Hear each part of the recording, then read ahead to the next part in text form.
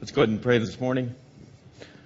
Father, we do come to you. We gather here knowing that you're going to be here, that you are in the middle of our world. That's what we celebrated at Christmas. And we know that this is your time. We pray that your Holy Spirit would rest upon us as it has with your people for all the generations, that we be so filled up and overflowing, that our lives would be bold for the kingdom. So be with us now. Encourage us by your word. Challenge us as the year lies in front of us.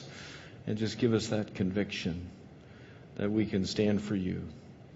We pray in Jesus' precious name. Amen. You can have a seat.